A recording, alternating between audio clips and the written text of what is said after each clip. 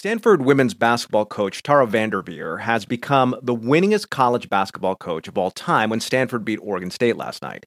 She broke the record of former Duke men's head coach Mike Krzyzewski, who had this to say about her 1,203 wins. What an amazing achievement. Wow. You've been such a great representative for our great sport. For more, we're joined now by Ben Pickman. He covers women's college basketball for The Athletic. Ben, it is a big deal, but how big of a deal is it? It's ginormous. I mean, as you mentioned at the top, she now has the most wins in college basketball history of any coach. This is someone who has evolved with the times while still pushing the sport forward to new heights, right? This is someone whose first coaching job was as an unpaid assistant at Ohio State. She drove a van. She worked at a rec center checking in IDs. She got her first head coach job at 25. And as her career has blossomed, she's learned to connect with players. She's evolved her style, and she's picked up 1,203 wins as a head coach in the process. What do players say about her? I mean, the big thing that they say right now is that she has this unique ability to relate and connect. I talked to a player last week, their star forward, Kiki Iriafen, who mentioned that she was a little bit intimidated to initially meet Tara and that her reputation preceded herself. She called her Coach Tara and would say, "Hi, Coach Tara," all the time. And Tara would respond in kind of a joking way, "Hi, player Kiki." And that's the kind of thing that Tara VanDerveer does. She always tries to relate to players. This is, again, someone who writes letters to recruits that she wants to commit and so uses handwritten letters, but at the same time, she's learning TikTok dances and trying to stay hip with her players. So I think that ability to form strong connections is really one of her strengths as well. I don't even think I can handwrite anymore. I don't even think that's a skill I possess anymore.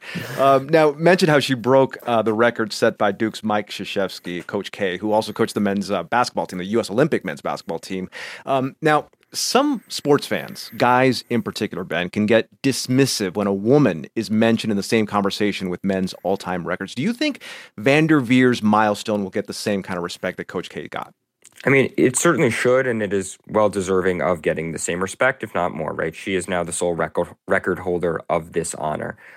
Look, there are some structural differences to acknowledge between, say, men's college basketball and women's college basketball, and that, in men's college basketball, players can go to the NBA in large part whenever they want, freshman, sophomore year, junior year in the WNBA. And in women's college basketball, the same thing is not true. The rules and restrictions about when to turn pro are different. But you played the Coach K audio at the top, and you heard the respect and deference and just honor that he has for Tara VanDerveer. And, she feels that same way about him.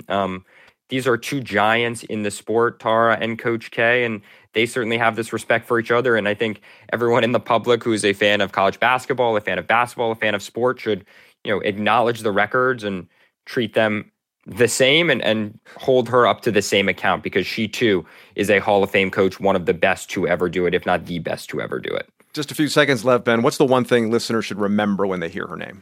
Just this is someone who consistently learns and evolves and, is a true trailblazer in the sport who has seen it grow through 4 or 5 decades. She's had one losing season at Stanford in her 38 years there. That was her very first season. She, led the Olympic team in 1996 that laid the foundation for the WNBA. This is one of the most important coaches in the sports history.